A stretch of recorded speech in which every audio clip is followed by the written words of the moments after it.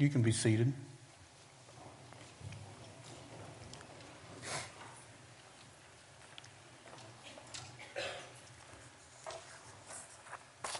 The title of the sermon this morning is A Holy Church with Dirty Hands.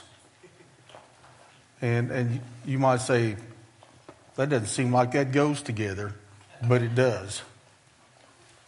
God has called us to be a holy church,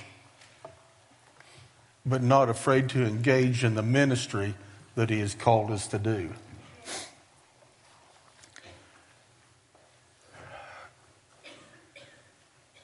You know, I think Joel done that song just for me because he knows I love that song. You know, and if it didn't do anything to anybody else, it ministered to me.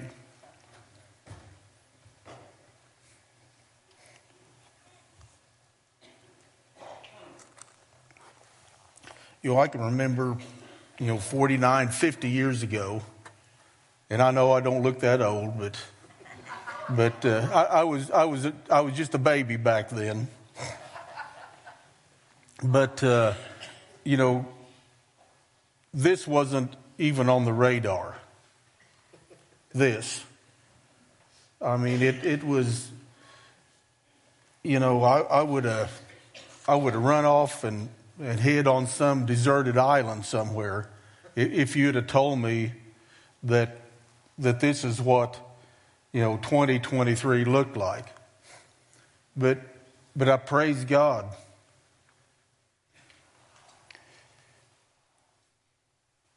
That I was able to do it with my wife.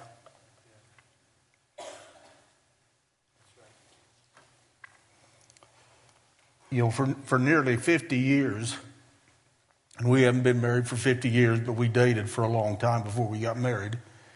I've had the privilege of doing God with her, and that's a precious thing.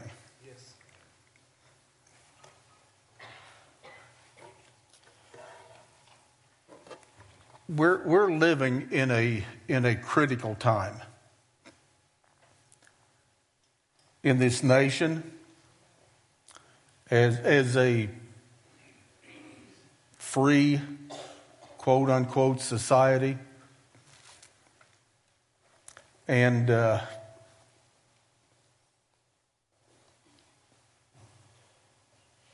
Holy Spirit talked about this time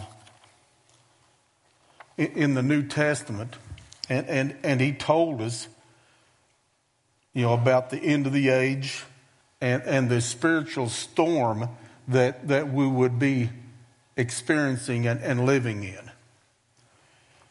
But the Holy Spirit didn't tell us this to scare us, but He told us this to inform us so that we could be prepared and know that it's imperative that we hear what the Holy Spirit is saying to us as the church today.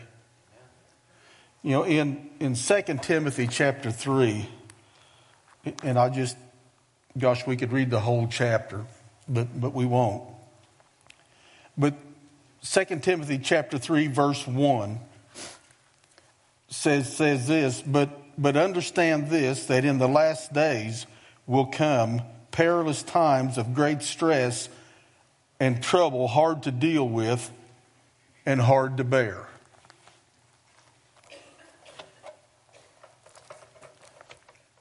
And I think that that's kind of where we're at. We're living in difficult times. But that doesn't mean that we can't succeed in all of this stuff because the Holy Spirit that's on the inside of us. If you remember in Joel chapter 2 verse 28, it said, and afterward I will pour out my Spirit upon all flesh, and your sons and your daughters will prophesy, your old men shall dream dreams, and your young men shall see visions. I believe that we're living in that day because the Holy Spirit is preparing the church for the perilous times that we're living in.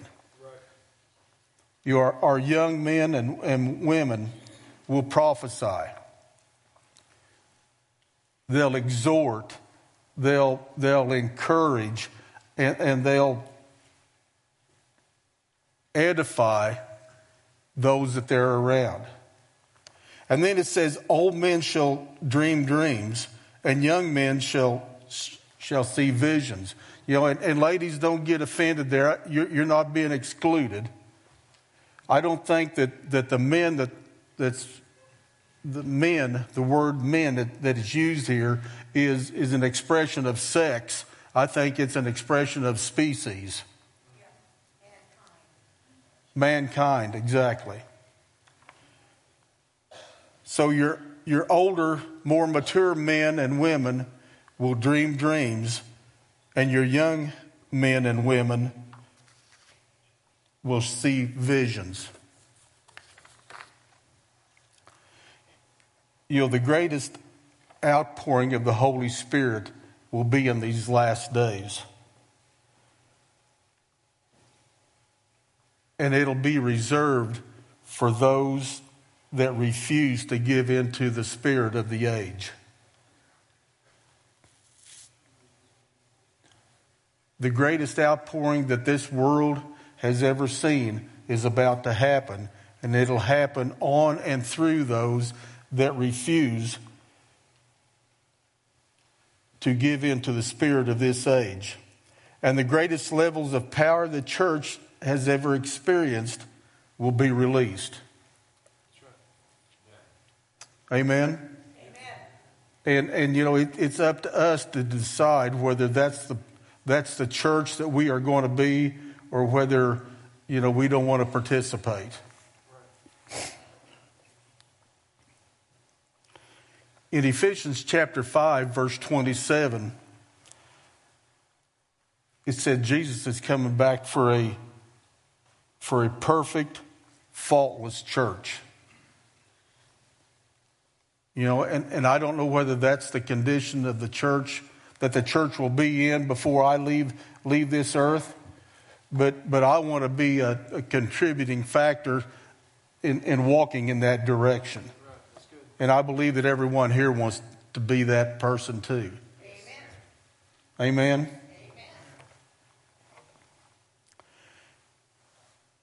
In Matthew chapter 16, grab your Bible or your iPhone and go to Matthew chapter 16.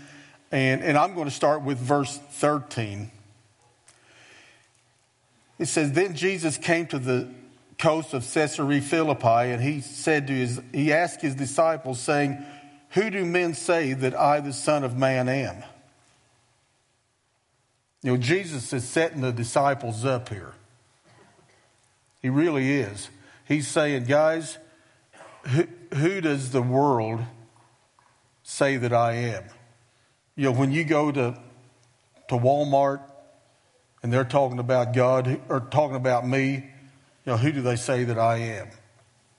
Or when you go to fertilizer plant or the implement dealership or wherever it is, or at school, who do they say that I am? And some of them said, and some say that you're John the Baptist. And some of them say Elijah. And others say Jeremiah or one of the other prophets. But then Jesus got real personal with them, and he said, Who do you say that I am? And that's the real question here this morning. It's not what somebody else is saying about Jesus, what their opinion is, but what's your opinion? Who do you say that I am?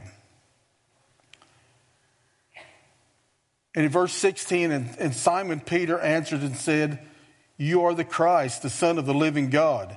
And Jesus answered and said to him, Blessed art thou, Simon Bar-Jonah, for flesh and blood has not revealed this to you, but my Father which is in heaven. He said, Simon Bar-Jonah, you haven't gotten your information from men. You haven't let what men say about me or who I am influence you, but you've been in my presence and you know that my Father God, you know what my Father God is saying and who I am. Right. And in verse 18, it says, and I say unto you that thou art Peter, and upon this rock I will build my church, and the gates of hell shall not prevail against it. In other words, the revelation that Jesus Christ is the Son of God, that revelation is what the church is built on. Right. And in verse 19, he says, and I will give you the keys of the kingdom of heaven, and whatsoever you bind on earth will be bound in heaven, and whatever you loose on earth will be loosed in heaven. What are the keys to the kingdom of heaven? It's the revelation that Jesus is the Son of God. Amen. That's, you know, if we don't have that revelation, we don't have anything to base what we believe on. We don't have anything to base what we believe on if we don't believe that Jesus was the Son of God. And that's the keys.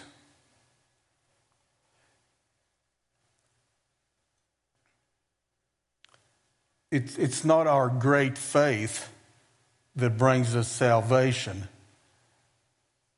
It's a faith in a great God that brings us our salvation. Glory to God.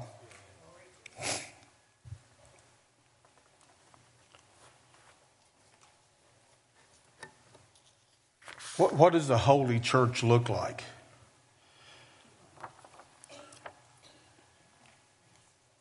God has always had a remnant that would not bow to the pressures.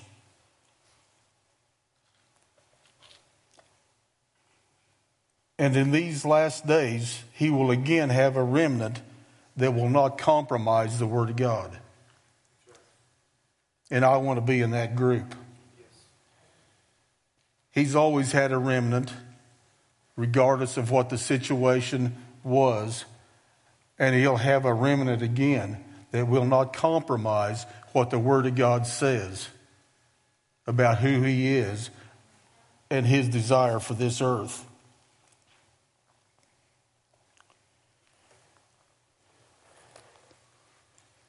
In Isaiah chapter 6, verses 1 through 8, and these passages of scriptures came up Tuesday during prayer, and I thought they were so good. I thought we ought to listen to look at them again. In Isaiah chapter 6, verses 1 through 8, and I'm going to be reading out of the NLT, and it says, "It was in the year King Uzziah died, and I saw the Lord. He was sitting on a lofty throne, and his train and the train of his robe filled the temple." Glory to God. That sounds a lot like the verse of scripture we just got through reading over there in the New Testament, of where Jesus was identified as the Son of the living God. Here Isaiah is seeing the Lord high and lifted up, and his train filled the temple. He was having an encounter with his Father God. Attending him were mighty seraphim. I looked that word seraphim up, and it means flaming creatures, bronze in color. Each having 6 wings. With 2 wings they covered their face, and with 2 wings they covered their feet, and with 2 wings they flew. And they were calling out to each other, "Holy, holy, holy is the Lord of heaven's armies. And the whole earth was filled with his glory."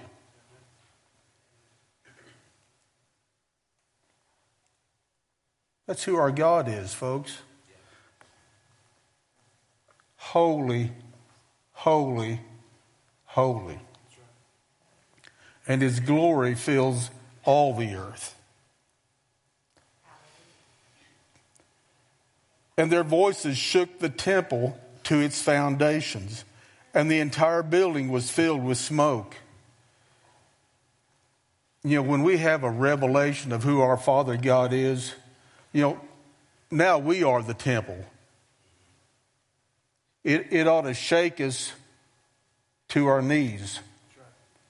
I'm reminded of the account in the Old Testament where the priest, when they came before God, that they couldn't stand because of the awesomeness and the holiness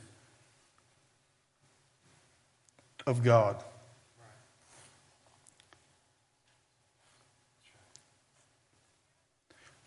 Holy, holy, holy is my Father. And my foundation is shaken. And his presence encompasses me and fills me to the overflowing. Folks, that's where we got to be as a church.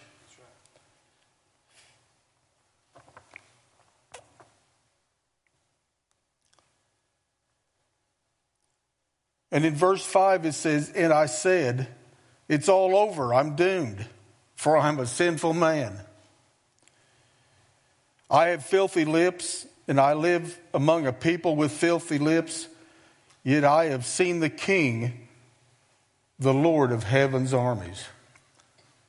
When I read stuff like this, I like to put myself in Isaiah's position. I like to get his perspective and see myself here. Isaiah realized that he wasn't worthy to be witnessing what he was seeing. Yet we go on and read here, and it says, "One of the seraphim flew to me with a burning coal that he had taken from the altar with a pair of tongs, and he touched my lips with it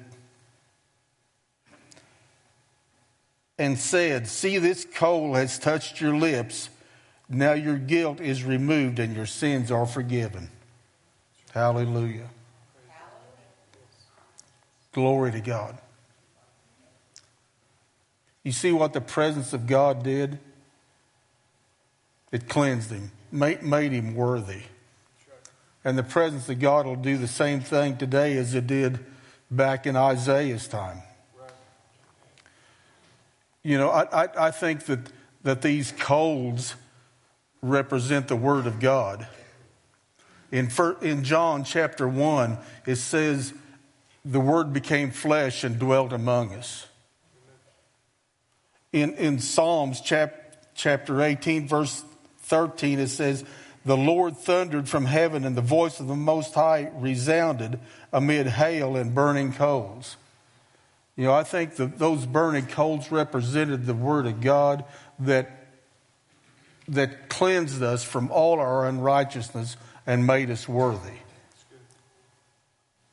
This is what a picture of the holy church is.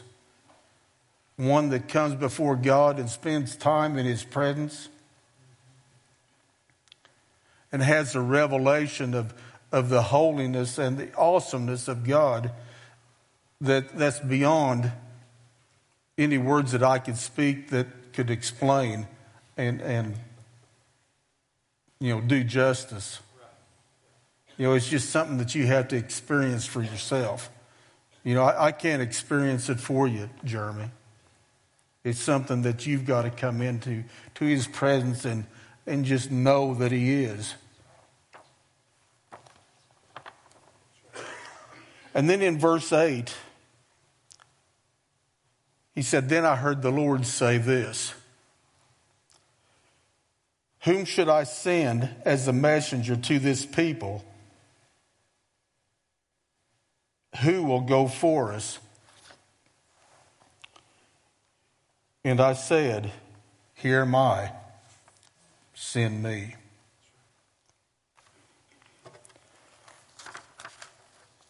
My prayer this morning is that every one of us want to be this person. Lord, send me. Send me. I like to do a lot of just digging around, and Charles Spurgeon, he was a good Baptist, and he's got a lot of great quotes, and I particularly like this one here. It says, "If you have no desire to bring others to heaven, you're not going there yourself." Ouch. And I'm not saying that this is, Bible, but I'm just saying that this is what God was speaking to Charles Spurgeon at the time that he was speaking it to him, and it probably meant a lot to him. And he thought, there's some generations, several hundred years, or not several hundred, several years in the future that can benefit from this revelation. And he said, if you have no desire to bring others to heaven, then you're not going there yourself. Ouch. He's a man that really gets to the point. You don't have to wonder about what he's trying to say when he has something to say. So we've got a picture now of what a holy church looks like. It's a church that has a relationship, a personal relationship with their Father God, and they've seen what God looks like, and they've experienced His presence, and it's shaken them, down to their foundation, and it's compelled them that they've got to do something. The Apostle Paul is the best example of a person striving to be pure, keeping his heart clean, and not afraid to get into the trenches of everyday ministry.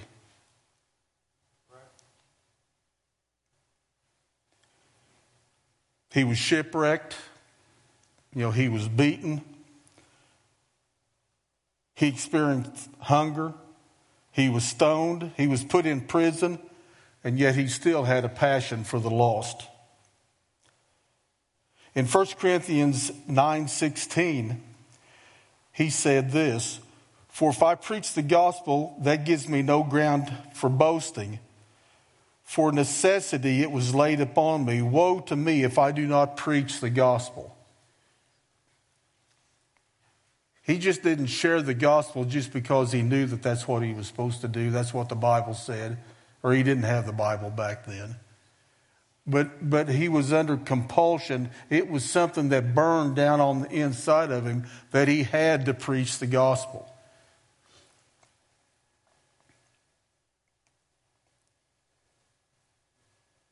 John Wesley said this. He says, "Light yourself on fire with passion and people will come to watch you burn." Light yourself on fire with passion and the people will come to watch you burn. The gospel of the Word of God down on the inside of us has to be our passion. It has to be burning down on the inside of us that I want to see Him come to Jesus. So I'm not, I know that I ought to do it, but I'm not doing it just because I know I ought to do it. I do it because I'm compelled to do it. I can't not do it.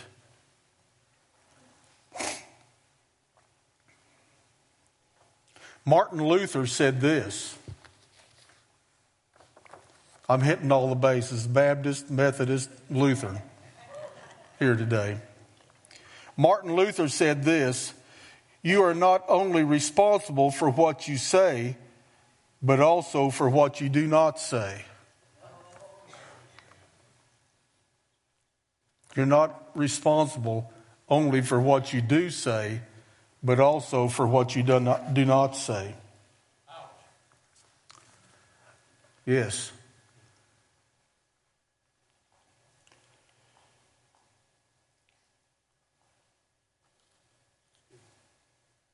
In 1 Corinthians chapter 2, verses 1 through 5.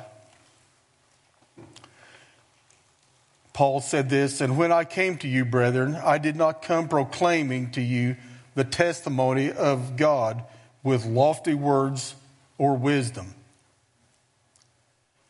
For I decided to know nothing among you except Jesus Christ and him crucified. And I was with you in weakness and in much fear and trembling, and my speech and my message were not in plausible words of wisdom, but in demonstration of the Spirit and of power, that your faith might not rest in the wisdom of men, but in the power of God." Let's look at these verses of Scripture kind of individually here. In verse 1, Paul could have spoken to the Corinthians in eloquent words. Paul was a very learned man. He was one of the great minds of his time. He even said in Acts that he was the Hebrew of Hebrews. That he had kept the law perfectly. He wasn't deficient anywhere in keeping the law. He was perfect in keeping the law. Yet he didn't choose to use eloquent words or, eloquent oratorical speeches to bring the word. He did it as simply as he could.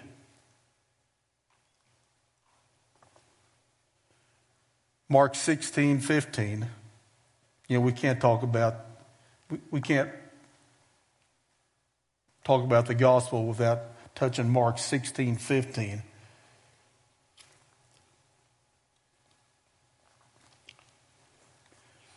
I think Jesus is telling us this morning that we need to go into all the world and proclaim the good news to everyone. Not because it's the right thing to do, but because that's what we have to do. That's what we have to do. In verse 2, it says, "For I decided to know nothing among you except Jesus Christ and him crucified." Paul was determined. He had been beaten, he had been imprisoned, he had been mocked, and yet he was determined to proclaim Jesus Christ and him crucified, the only message that can heal the brokenhearted, mend the broken families and relationships, the only message that can heal the sick and raise the dead. In verse 3, it says this, "And I was with you in weakness and in much fear and trembling." When we read all the things that Paul wrote, sometimes we just get the idea that he was some kind of a Superman, and he was on his A game all the time. We know he had some, little hiccups in the road, but he was never, he was always in charge. But I don't think that that's quite accurate. Paul was humble.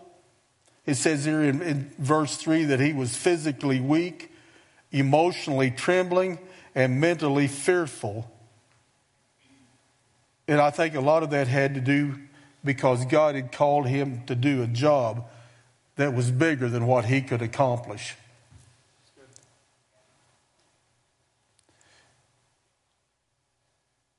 And he's doing the same thing to you this morning. He's calling you to do a job that's bigger than what you can do. That doesn't seem fair. That doesn't seem fair. As I look back over, since I graduated out of high school, I don't know that God has called me to do anything that I could do. In fact, I know he hadn't. whether it's been in the ministry or whether it's been, in a secular job.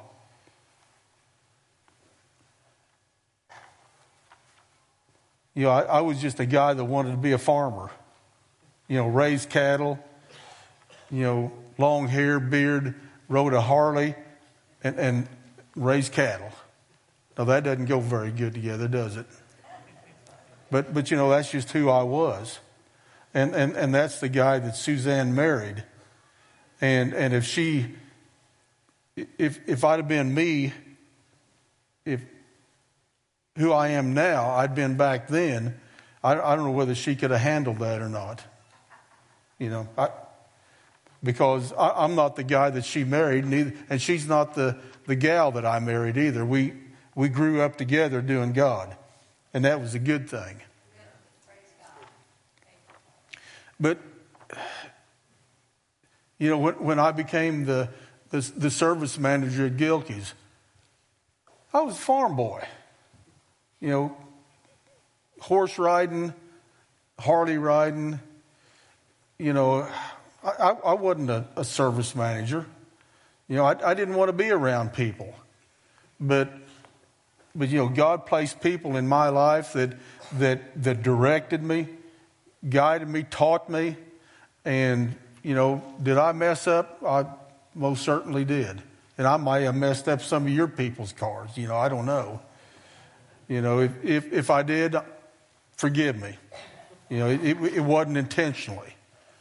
And then service manager at John Deere and Case and all this other stuff. I wasn't qualified to do any of it. And I sure wasn't qualified to preach the gospel, or I didn't think I was. But he called me to do all of that stuff, not because I was qualified, but because, we had made a commitment to follow God the best that we could. And he filled in where our abilities petered out. He picked us up and carried us on.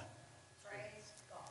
And it's nothing that, and I can't praise, I can't take the credit for being a success at anything because I wasn't qualified. It was God that qualified me.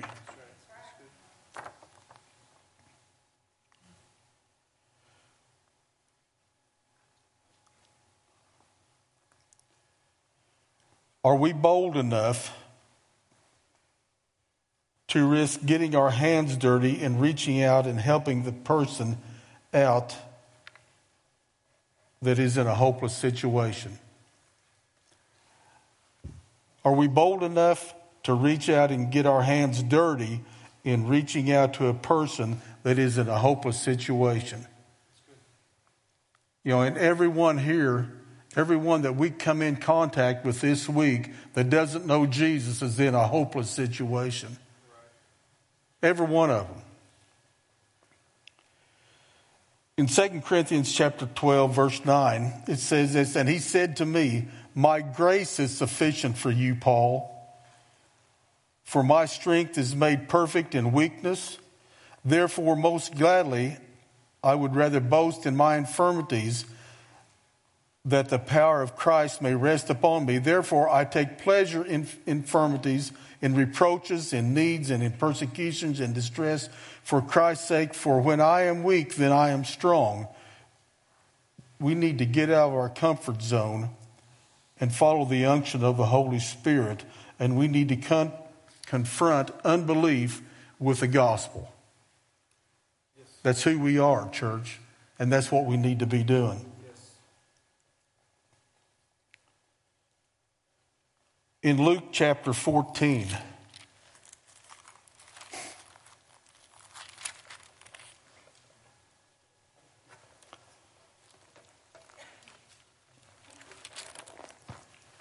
here's what getting your hands dirty looks like.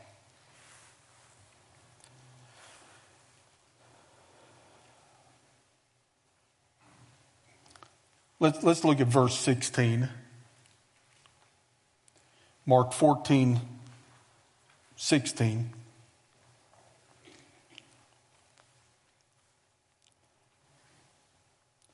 But Jesus said unto him, a man was once giving a great supper and invited many. And at the hour for the supper, he sent out his servants to say to those who had been invited, come, for all is now ready. But they all alike began to make excuses and to beg off.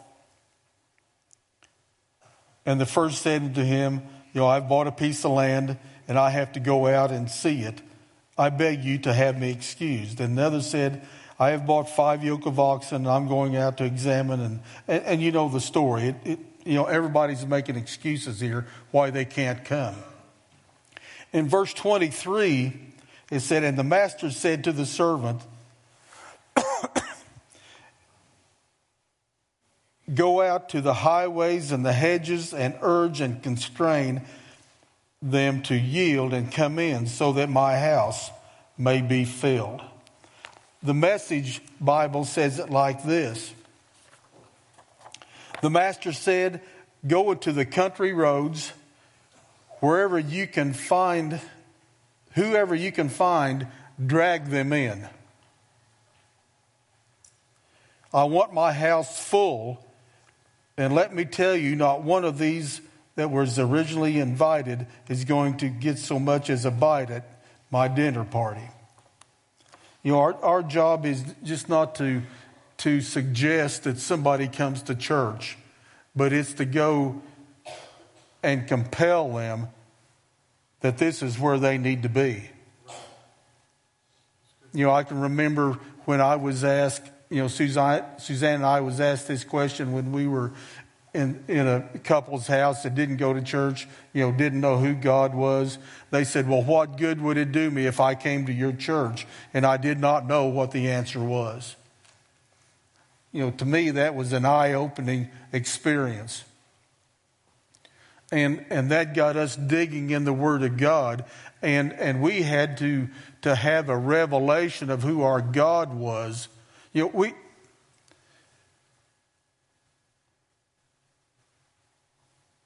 We didn't have a revelation of who our God was. Didn't know. We can go back to Matthew and where Jesus asked his disciples, who do you say that I am? I didn't know what to say.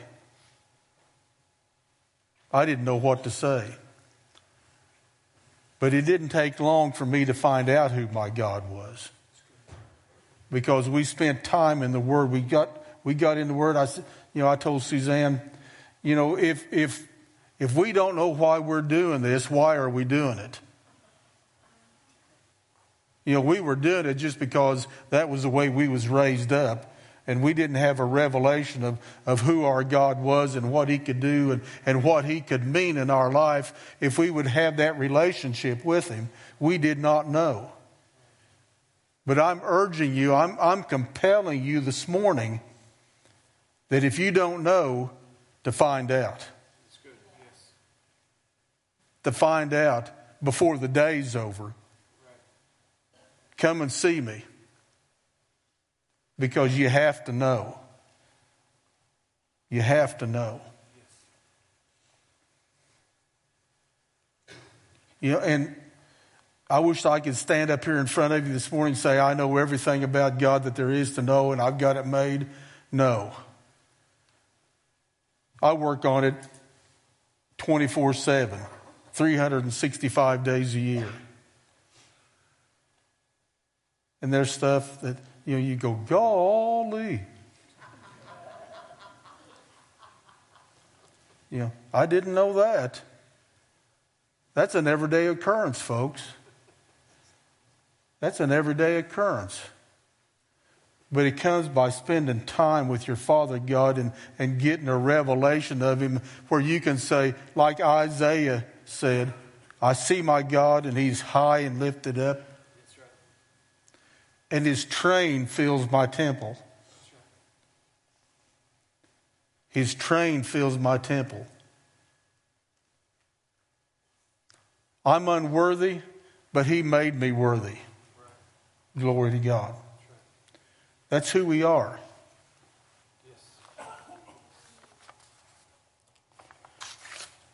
Are we willing to go to the apartments to compel them to come?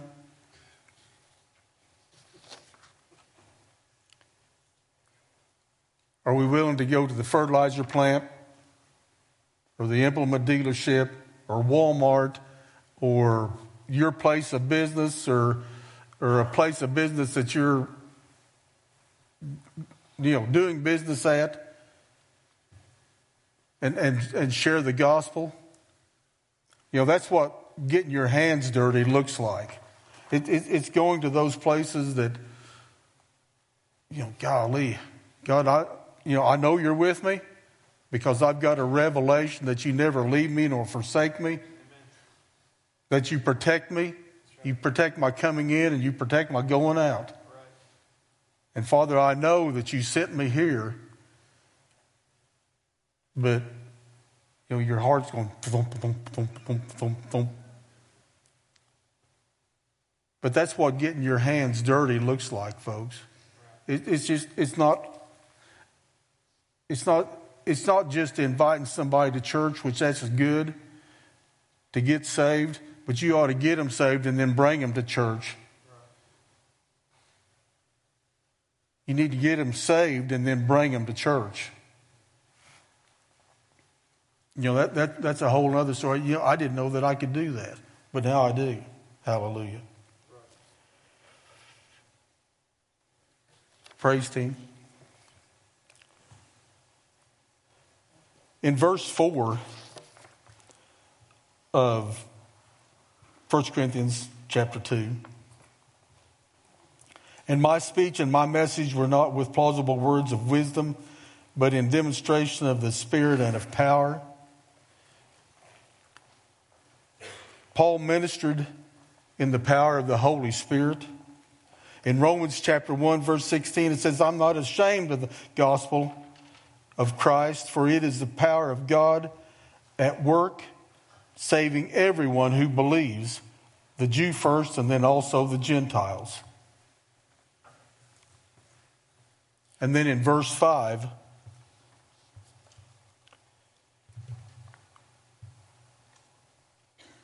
it says that your faith might not rest in the wisdom of men, but in the power of God. Paul witnessed his faith, shared his faith with a purpose. He was purposeful with his faith.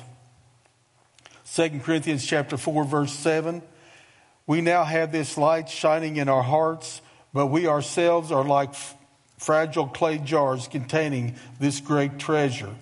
This makes it clear that our great power is from God and not from ourselves.